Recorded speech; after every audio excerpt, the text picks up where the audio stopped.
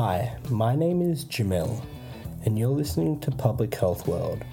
Join me as I interview people making a difference in the world and their communities through public health and global health alike.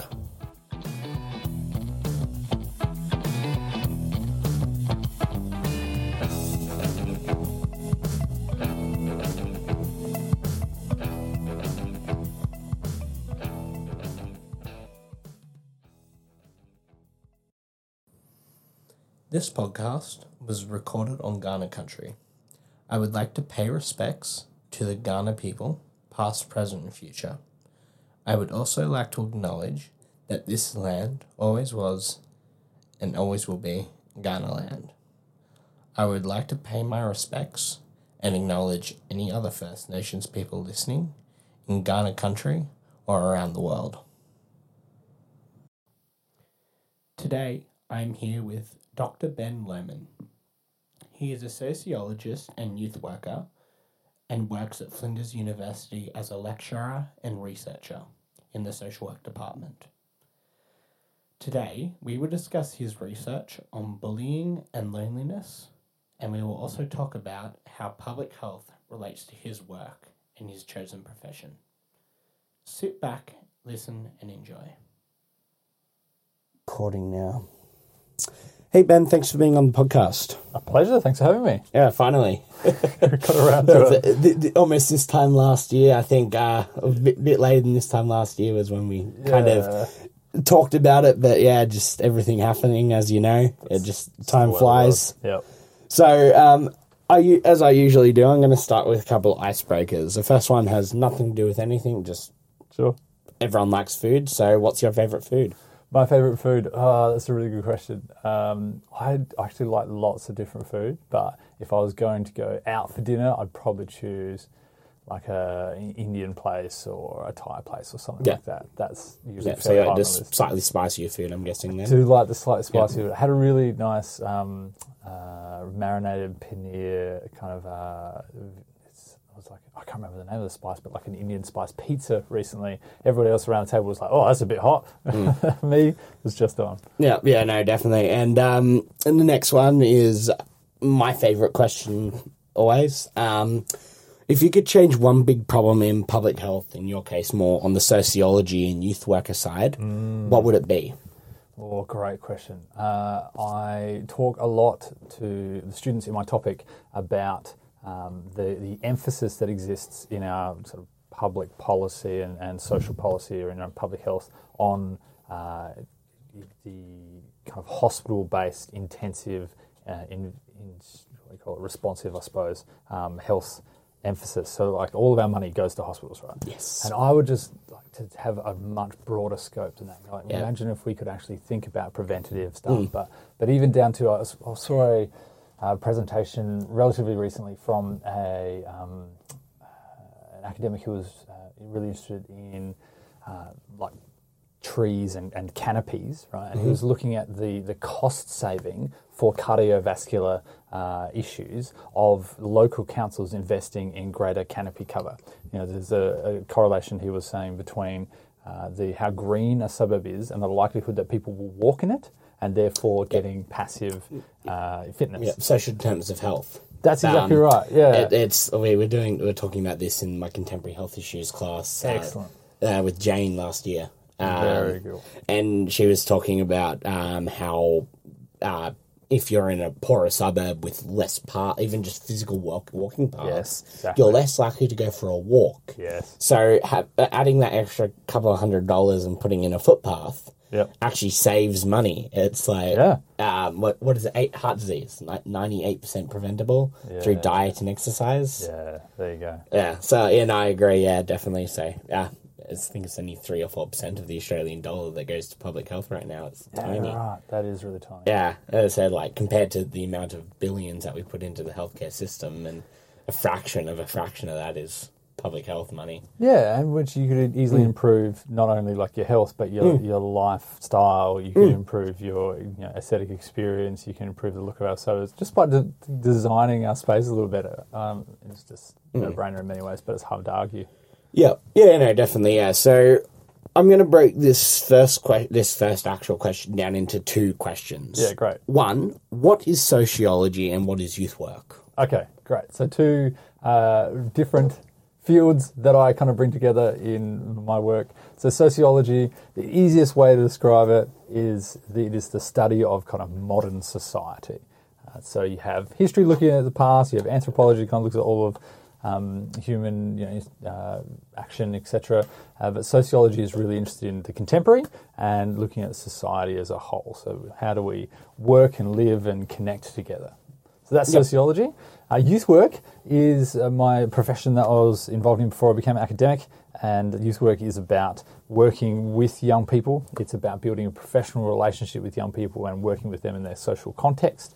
Often when people think of youth work, they usually think of kind of that person who maybe sits down with a young person, does some mentoring, does some interpersonal work. That's a really key part of it. But youth work is also about some more broader structural conversations and advocacy and thinking about youth as a social phenomenon, which is why it connects so well with sociology. In many ways, I just call myself a youth sociologist, and that's what I'm really interested in. So thinking about this period of life, this phenomenon, this experience that is being young, and how that is a large part just created and influenced by the way that we think about young people and the way that we create our culture. So that's what I like to do. Yep, definitely, yeah. So what do they, I suppose you did kind of answer it, but what does youth work and sociology actually mean to you? Yeah, so it's about, for me, thinking critically and applying the tools of sociology. So sociologists are often very interested in questions like power and inequalities and social systems, and saying, well, what if we take that lens and think about young people's experiences? How does that give us a new insight into the way the world works? And so there's one of my favourite sociologists, his name is Howard Becker, and he said that often we think about why young people cause so many problems for adults, right? He said the more interesting sociological question is, why do adults cause so many problems for young people? How do we create a way of being young that is actually really difficult and uncomfortable and doesn't work? And perhaps that's why we have these conflicts and issues and inequalities. Yeah. Yeah, no, that sounds cool. So what does public health mean to you?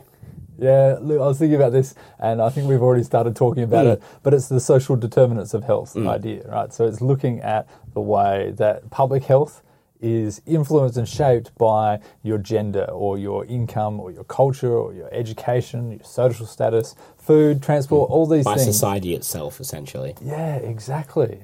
So I really enjoy the process of thinking outside of individual responsibility. So rather than just saying, you should make a better choice about what you eat, just eat healthier stuff. Easier said than done. It is easier said than done. Yeah, instead we ask the question, well, where can you access that food? Is it easy to make that choice, or is it really hard to make that choice? Or even a step further, how can you afford it, or how can you cook it, or all these other different things? Like, I'm coming from very much a nutritional background before this, so when I look at it, it's like, well, this is all well and good. I was actually, LinkedIn recently popped up something quite interesting on... there's a few states in America which now are teaching cooking classes.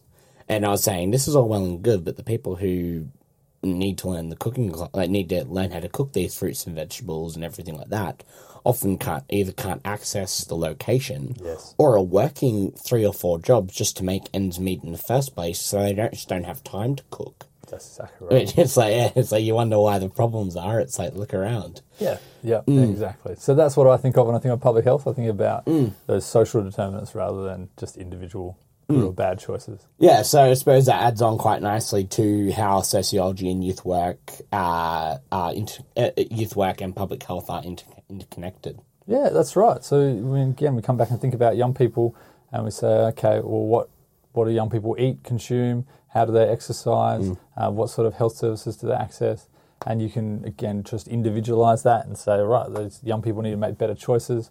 Or, perhaps the other thing that we see is, young people are overrepresented in mental health statistics. And so maybe we say something like, well, we can provide counselling services or psychology services to young people, which is great, and we should do that, absolutely. But in many ways, that individualises the issue.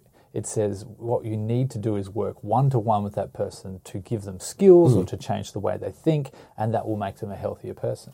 Without asking some of the questions about, well, what are the contexts that they're living in that perhaps give rise to or promote a mental health issue? Now, how do we change schools and the pressures and the expectations that go with schooling that lead to mental health issues? How do we look at family life and again, we can extend it to suburbs and the places that we live that are increasing the likelihood or increasing the pressure or adding a whole range of additional layers of expectations on young people that previously weren't there for other generations.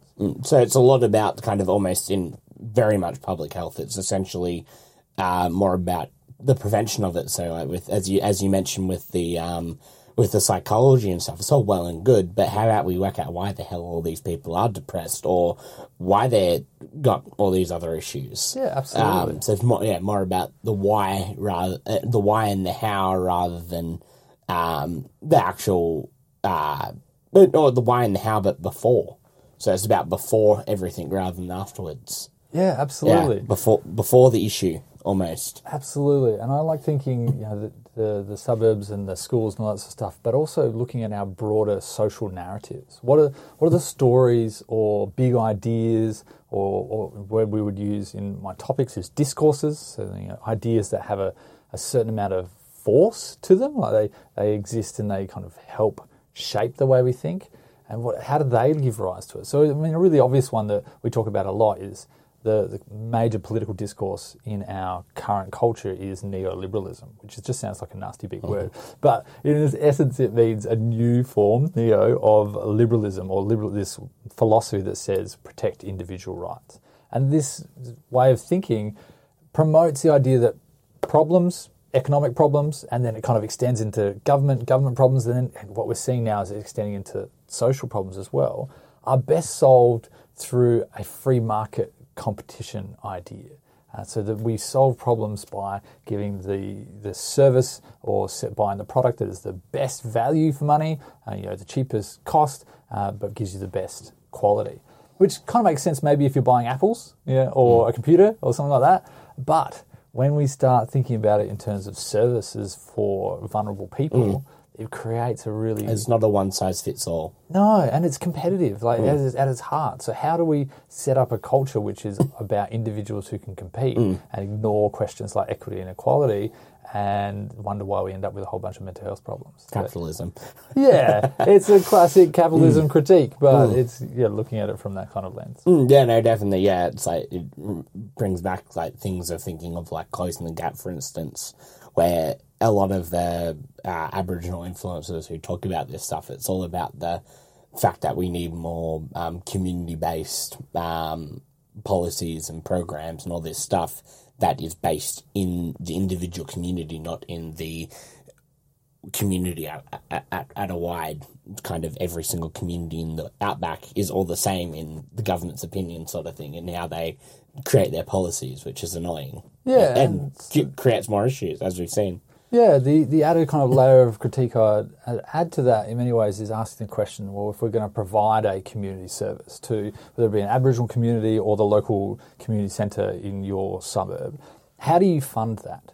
How do you give money to it so that it exists? One way and the dominant way of it happening at the moment is we have a government tendering process where the government says we want people to apply to offer this service, and so people apply and offer the best service they can offer, so the most service they can offer for the cheapest amount of money. That's how you win a tender, is you say, we'll do more for less. Right? Yeah. If you fund services like that, you're getting service providers to compete with each other for it. What you're essentially asking them to do is find ways to compromise on something to deliver more service. Yeah. So what's going to be compromised on? Well, what's usually is compromised on is the quality of the service.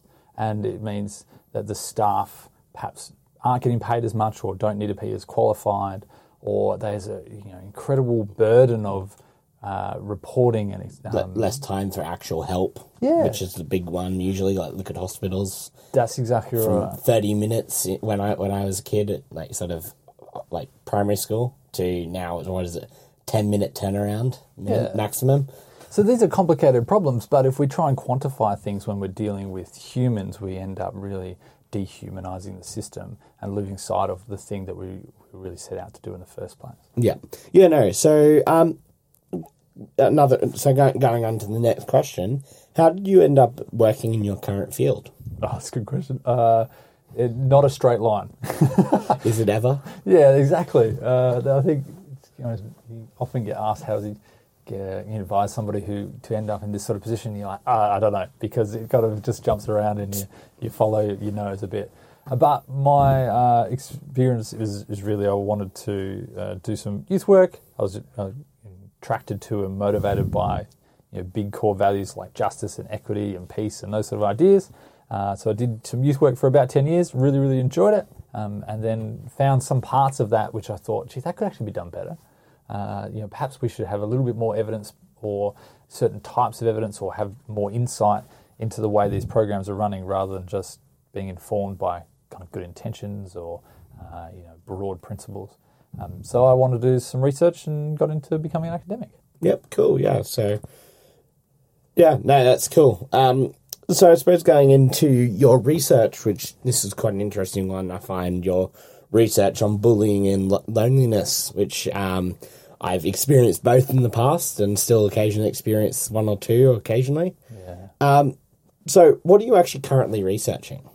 It's a few different things. Like I said, it's at the connection of these ideas of bullying and loneliness. For me, they fit under a broad umbrella of young people's experiences with violence and violation. And for some people, that there might not be a clear connection there, but the idea is that violence isn't just a physical fight, kind of like we were talking about before. That's the individualized version of it, right? When I punch somebody else, it's individual. But I'm looking at the social determinants of that, if you like, the social context of that leads to fights and violence. And so that's why we talk about things like a violating experience. So bullying is a really good example of that, and most people when they think of bullying will be like, okay, that interpersonal, somebody yelling at you, somebody physically picking on you. But there's some really interesting ways to understand forms of bullying that are largely invisible. And so I'm interested in the ways that there are kind of moral or emotional hierarchies in spaces, in classrooms in particular, and that those are really hard to observe without some very detailed, because it's really sophisticated the way that we communicate and use emotions to communicate with each other and set expectations. And so I'm really interested in the way that gets employed by powerful students. And what I mean by that is, you might remember from your own experience in school, usually in your class, there's a class clown, right? Everyone knows who that is. About 5 of them in the class I had. At least one, maybe 5. And usually there's also some, let's call them broadly popular students. Right? And popular's obviously got a lot you could talk about and unpack in it, but in another way of saying that is they have power, right? That they can control social circumstances. And sometimes they are popular with the students, and sometimes they're popular with the teacher. And so that gives them power as well. And so teachers, through no fault of their own, again, I'm not about individualising, I'm not going to blame teachers, but they kind of use and co-opt that power in the classroom to help control it, create an educational environment. So all that's really complex and interesting, but it sets up ways that certain students have power and can bully, and others can't. And certain students can get away with bullying, and others can't. And that's the kind of stuff that I'm interested in. Yeah. So, why people bully, essentially. Yeah, why and how, and what does that look like from a social perspective, rather than saying that person's a bad person because they're a bully. Yeah. You've spoken a lot about the bullying there, but what about the loneliness side that you do? Yeah, the loneliness is connected. I mean, it seems obvious at one level, because if you're being bullied, you're probably lonely. But loneliness as well is this complex experience from a social perspective. You can kind of look at it from, the other word that's used is sometimes social connection, and you can measure social connection kind of quite quantitatively. You can say how many connections does a person have, and that can give you an insight into that. But loneliness is a subjective experience. It's about saying that I want more connections than I have. And so it doesn't really matter how many you have. You could have none, and if you're happy with that, you're not lonely. You could have 10, and if you're not happy with that, you're still lonely.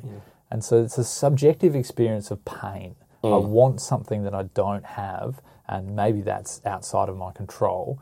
And so therefore I look at the context that that person is in and say, how did they end up being lonely? Maybe it was as a result of bullying. Maybe it was some other complex social interaction. Yep, no, cool, yeah. So, where are we? Why did you choose to focus on bullying and loneliness as a kind of career path, for lack of a better term? Because that is a huge focus on a lot of your research that I've looked at. Yeah, it's again like a question of how did you get here? It's a little bit of passion and interest and values and a little bit of follow your nose. But the other part of it that's really important for the way I work is I'm trying as much as possible, and it's kind of an imperfect goal, is to centre young people in everything that I do. So that it's not about my agenda as much as possible.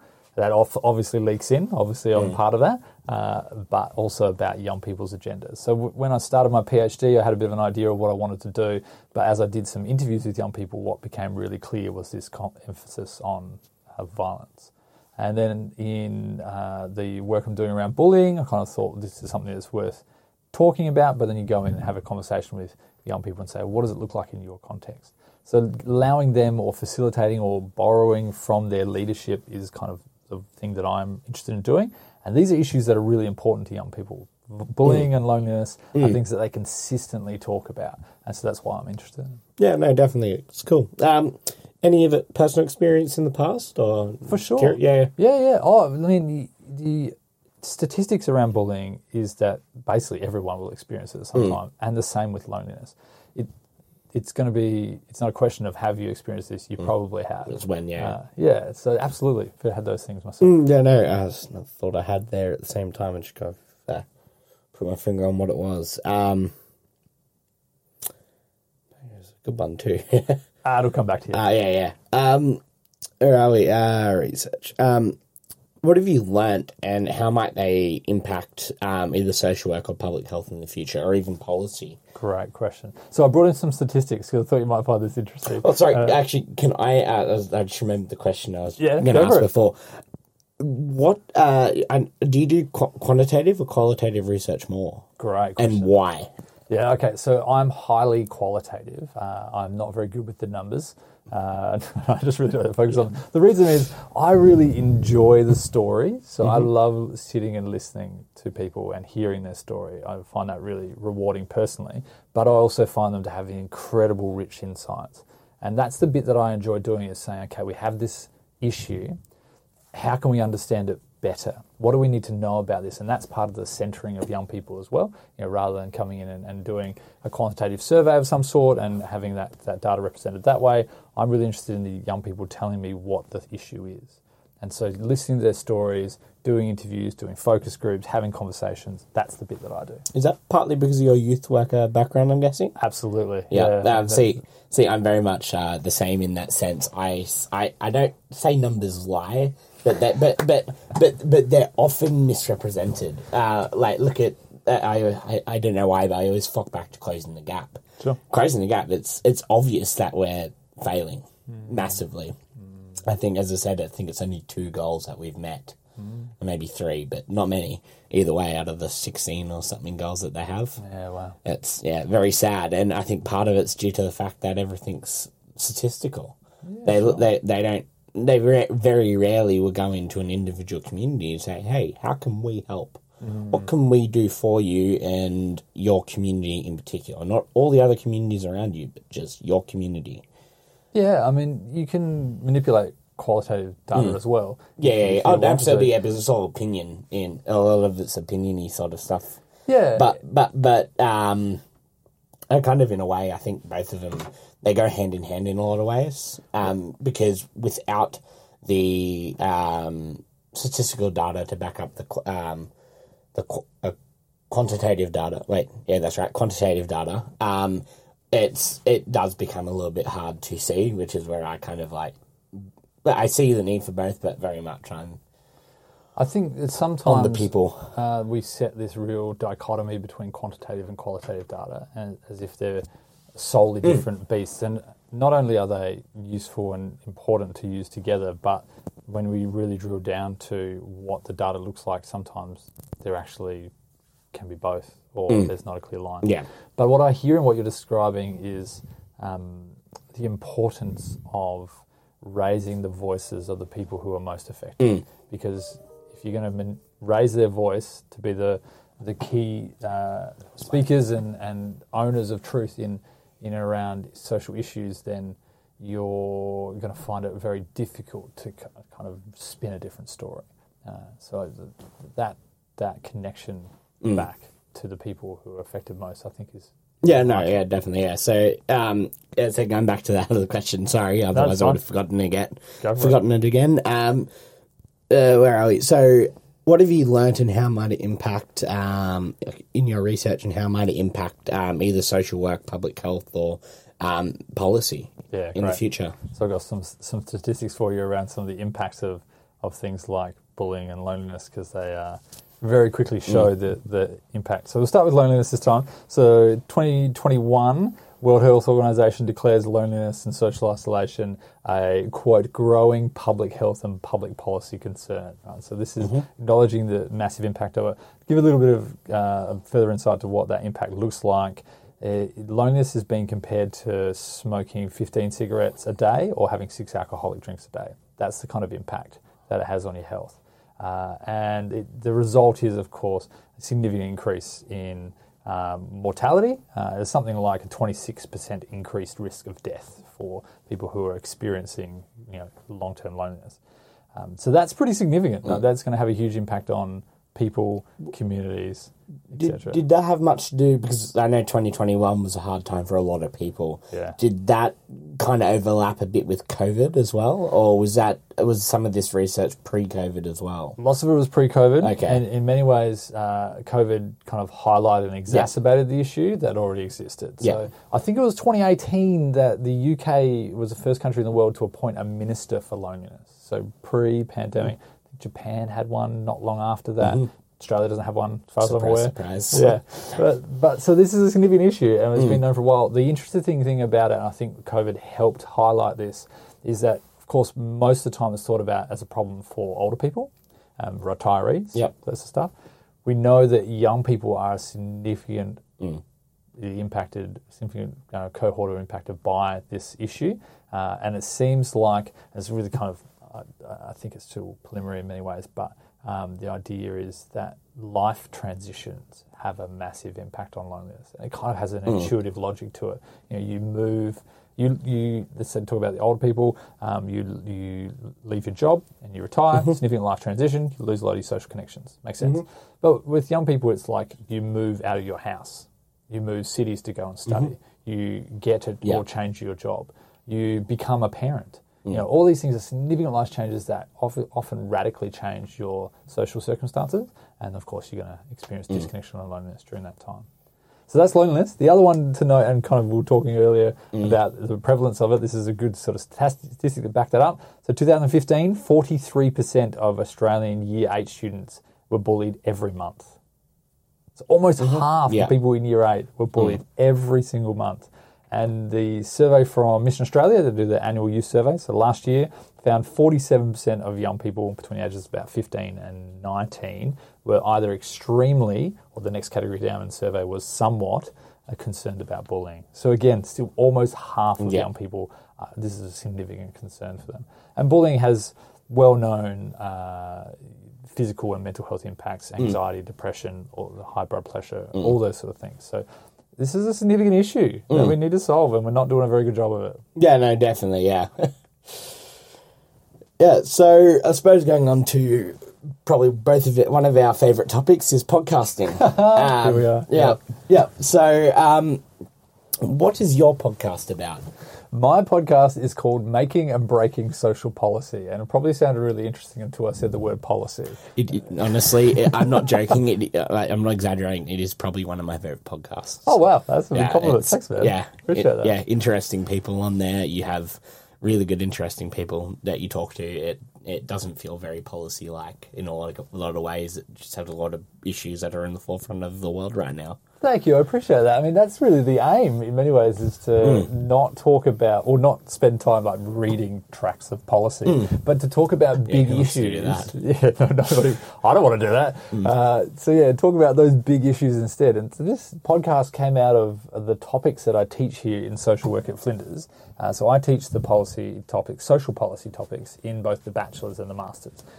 And so I wanted to create a different way to engage students in the topic. It's actually hilariously well known internationally that social work students hate the policy topics in their degrees. Why? It's pretty logical in many ways, because they come in, social workers, because they usually want to work with people and have conversations with people. And so they say, policy, that sounds boring. And there's kind of the things that are in the literature are everything from very polite ways of putting it. You know, they're kind of resistant or a little unsure or that sort of stuff. And other people just flat out say, look, they find it boring. They find it really intimidating. And you're like, yeah, okay, that makes sense. So we want to create a different way to get access to it. That's why we created the podcast. I wonder if it's partly because people don't understand the need for it. Like for me, it's a bit weird because like I actually just did the innovation topic, 101 down in Tonsley last term. Cool. And it was one of those electives. I was like, oh, okay, I'll give it a go. And first week I was like, this is horrible. It's like there's no point to it for public health. But the more you look at it, it's like, well, design thinking. Yeah. If we add design thinking the same way like Netflix does to public health, just as I said, design thinking, how might we, all these other different things like that are added, this innovation sort of topic, and this innovation stuff in public health, you could have a lot more like better things. And the more I realised like these skills are so transferable to health, and it actually made sense me doing it after a couple of weeks, and I was like, yeah, okay, that's great. But I think kind of with the policy, it's like I don't know if people are just kind of, they don't see the need for it, I think. Yeah, I think that might be part of it, is explaining to people, maybe on the first day, why they actually need to learn basic policy. Absolutely. Yeah. I think there's a couple other things that kind of set people in a space where they're disinterested into it. I think one of those is the Australian culture around politics. So policy sounds like politics, sounds like the kind of thing that politicians do, and most Australians would rather not talk about politics if they didn't have to, and they find politicians really frustrating and annoying, which is completely valid, and I understand all that, but it's not about the politics of it necessarily. It doesn't matter who you're aligned with. It's about talking about big issues and ideas. And that's the bit that I'm really trying to encourage my students to do, is that they kind of come in wanting, like I said, to work with individuals, but they have to look up from that and understand that the services that they might be working in and offering only exist because of policy. They only exist because of politics. A new government might come in tomorrow and defund the program that they're part of, and that's it. They can't give that service anymore. So policy and politics literally makes the opportunity to give their service or breaks it, and that's why that making and breaking language. But the interesting thing and the fun thing for social workers in many cases is actually the reverse is true as well. So you have a policy that creates a service that you work in. Now you can deliver that service in the way that it was intended in the policy, and therefore you are making that policy happen. Or you might say, looking at this policy, I realise that there are some limitations, perhaps there are some compromises, perhaps there are even some ways that it actually breaks social work values and practices. So am I going to do that? Or am I going to find creative ways to resist, to be a bit subversive, to work with and around the system, and therefore I am breaking the policy in some ways? And there are other opportunities to do advocacy, etc., and back up the line and kind of change policy that way as well. But I think for many social work students, it appeals to them the idea of going, okay, I can work in this service and also uphold my values in kind of subversive and creative ways. Yeah, so that's why we talk about making and breaking social policy. Yeah, cool.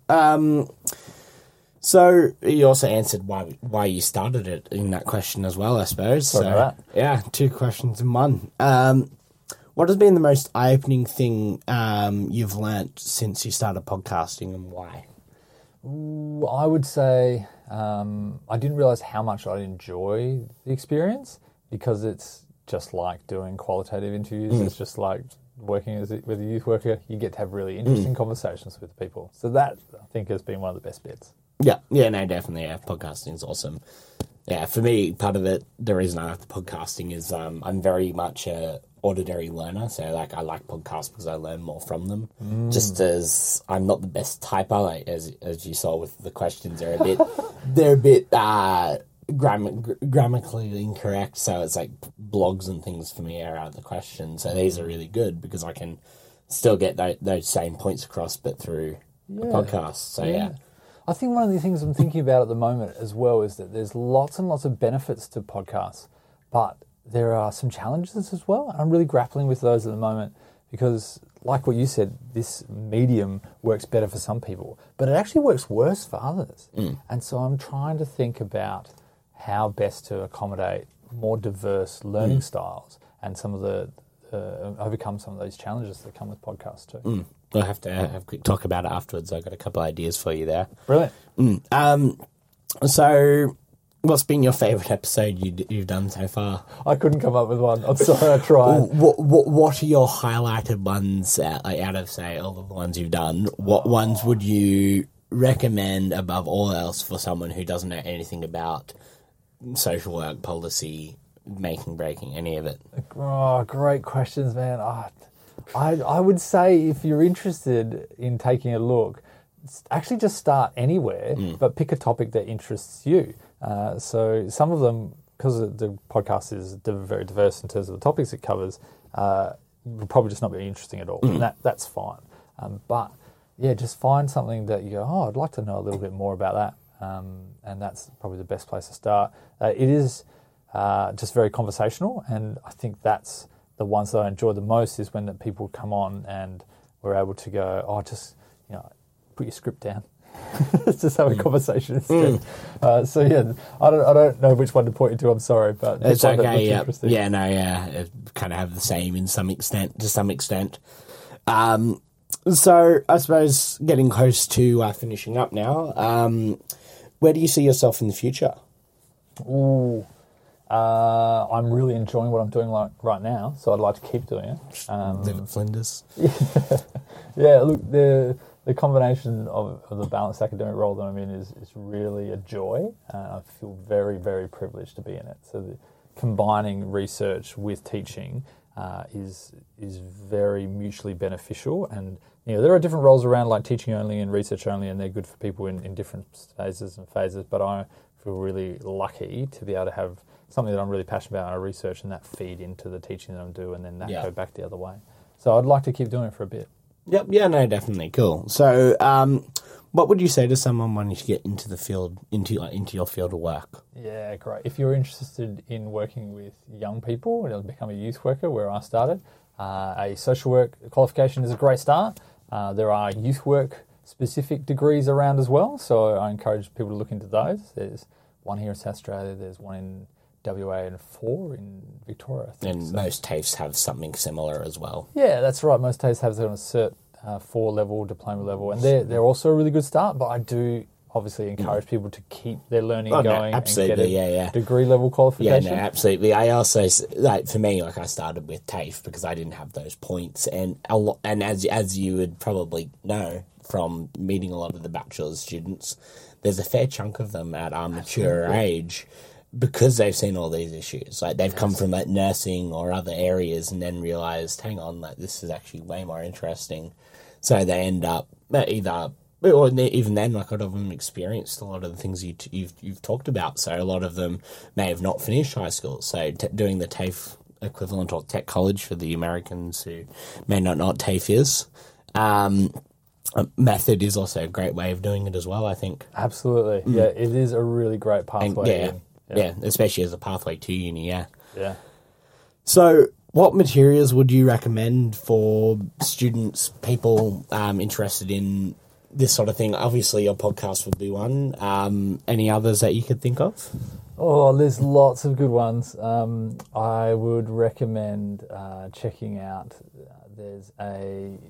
I've forgotten his name. There's a YouTube channel that does a whole bunch of different disciplines, and they have a sociology discipline, and the YouTube channel is really well curated. I'll just have to give you the link. If you look it up, you said send me. I'll get you to send me a link with to all the bits and pieces you mentioned. I'll add it into the show notes. Great. So that's a great lead-in to some of the really tricky ideas and fun ideas that go with sociology, which is really great. There's just so many really good resources around. I think the best thing to do, and I often encourage people to do this, is if you're in a topic and you want to know more about it, talk to your lecturer about it. But if you want to, if you see an academic or you're interested in a topic and you read a paper or you see them in a podcast or hear them in a podcast. You could see them in a podcast video. Get in contact with them, because good academics love that. If you are interested in their work, they will give you the time of day and more, and they have really great resources. The only other place I would say to go off the top of my head is do check out The Conversation. So if you haven't encountered that already, that is a really great place where academics write news-style articles, so accessible plain language stuff about their research. I've written a couple of pieces there as well. It's really good value. Yeah, no, I agree. The Conversation is absolutely awesome, and there's very little, I don't want to say bad science is the wrong word, but there's very little poorly written things on The Conversation as well. It's very well maintained. Totally agree. Yeah. So, to finish up, how can people contact you if they want to get in touch either about your research or maybe joining Flinders because they want to become a youth worker sociologist or something? I don't know.